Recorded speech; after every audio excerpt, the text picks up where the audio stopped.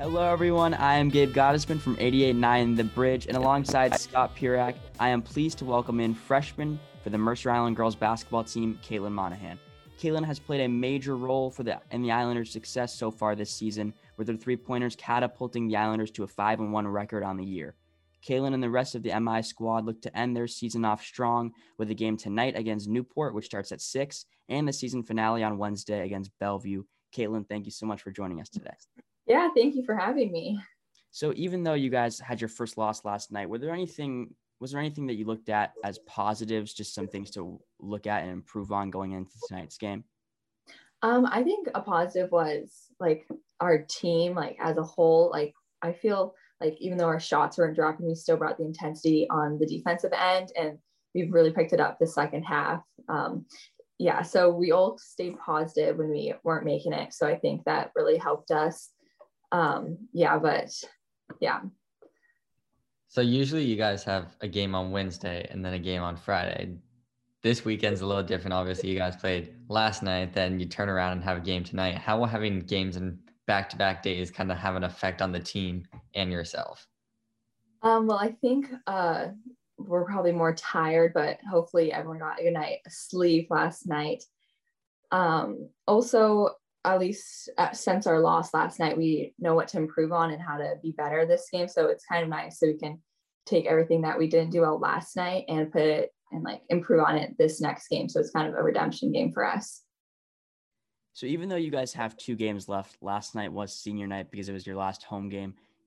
Through this 1 year that you spent with Annabelle Gersh and Avery Condor, do you have any stories or anything that sticks out on just those 2 players? I know one thing for me that I'm going to remember for Annabelle is when she did the cartwheel on the floor on, I think, last Wednesday, which was crazy. Do you have any other stories that you're probably going to remember most about them going forward? I'll start with Avery. Avery's always so positive, and like whenever I like miss a shot, and then she always like pats me on the back and says, "Pick your head up, like keep your head up, it's fine, like you got the next one." And she's always so positive. So I'll really miss that next year when she's off to college. And for Annabelle, she's always so funny at like practices. She always makes me laugh, and just like some of the things she says, and she just like keeps the like vibe in the gym. So like positive, I guess. So I will definitely miss both of them next year. So obviously you're kind of the young one on the team. This team has a lot of juniors and seniors. So kind of how has your role on this Islanders team progressed, and what has it been like moving into like really a true starting position? It's been different. I wasn't when I came into this season, I didn't know what to expect playing with all the older girls, but it's been really fun playing with all the upperclassmen and playing against older competition. I think it's been really good for me to like improve my game as well. So in a shortened season, there's going to be no playoffs and there's going to be no Kinko title or anything. In these last 2 games, is there anything more you are looking to kind of get out of these last 2 games? Anything that you want to accomplish before the season's over? Maybe when we listen back to this, when you're going into your sophomore year, anything that you're going to look back on this year and try to improve on going forward into these last 2 road games? I would try to improve on just like being better than I was at the start of the season, maybe being like smarter on the basketball court and just making the right decisions and playing. I'll like try to take advantage of playing with the seniors and old upperclassmen because this year was very different. So I'm hopefully we'll be able to get the most out of this season. So finally, this interview is going to be played at halftime of the game, but what is really your game plan going into tonight, especially because last time you guys won by 30? And is there anything you really need to change, or is it kind of just try and create a mirror image of what you did last time?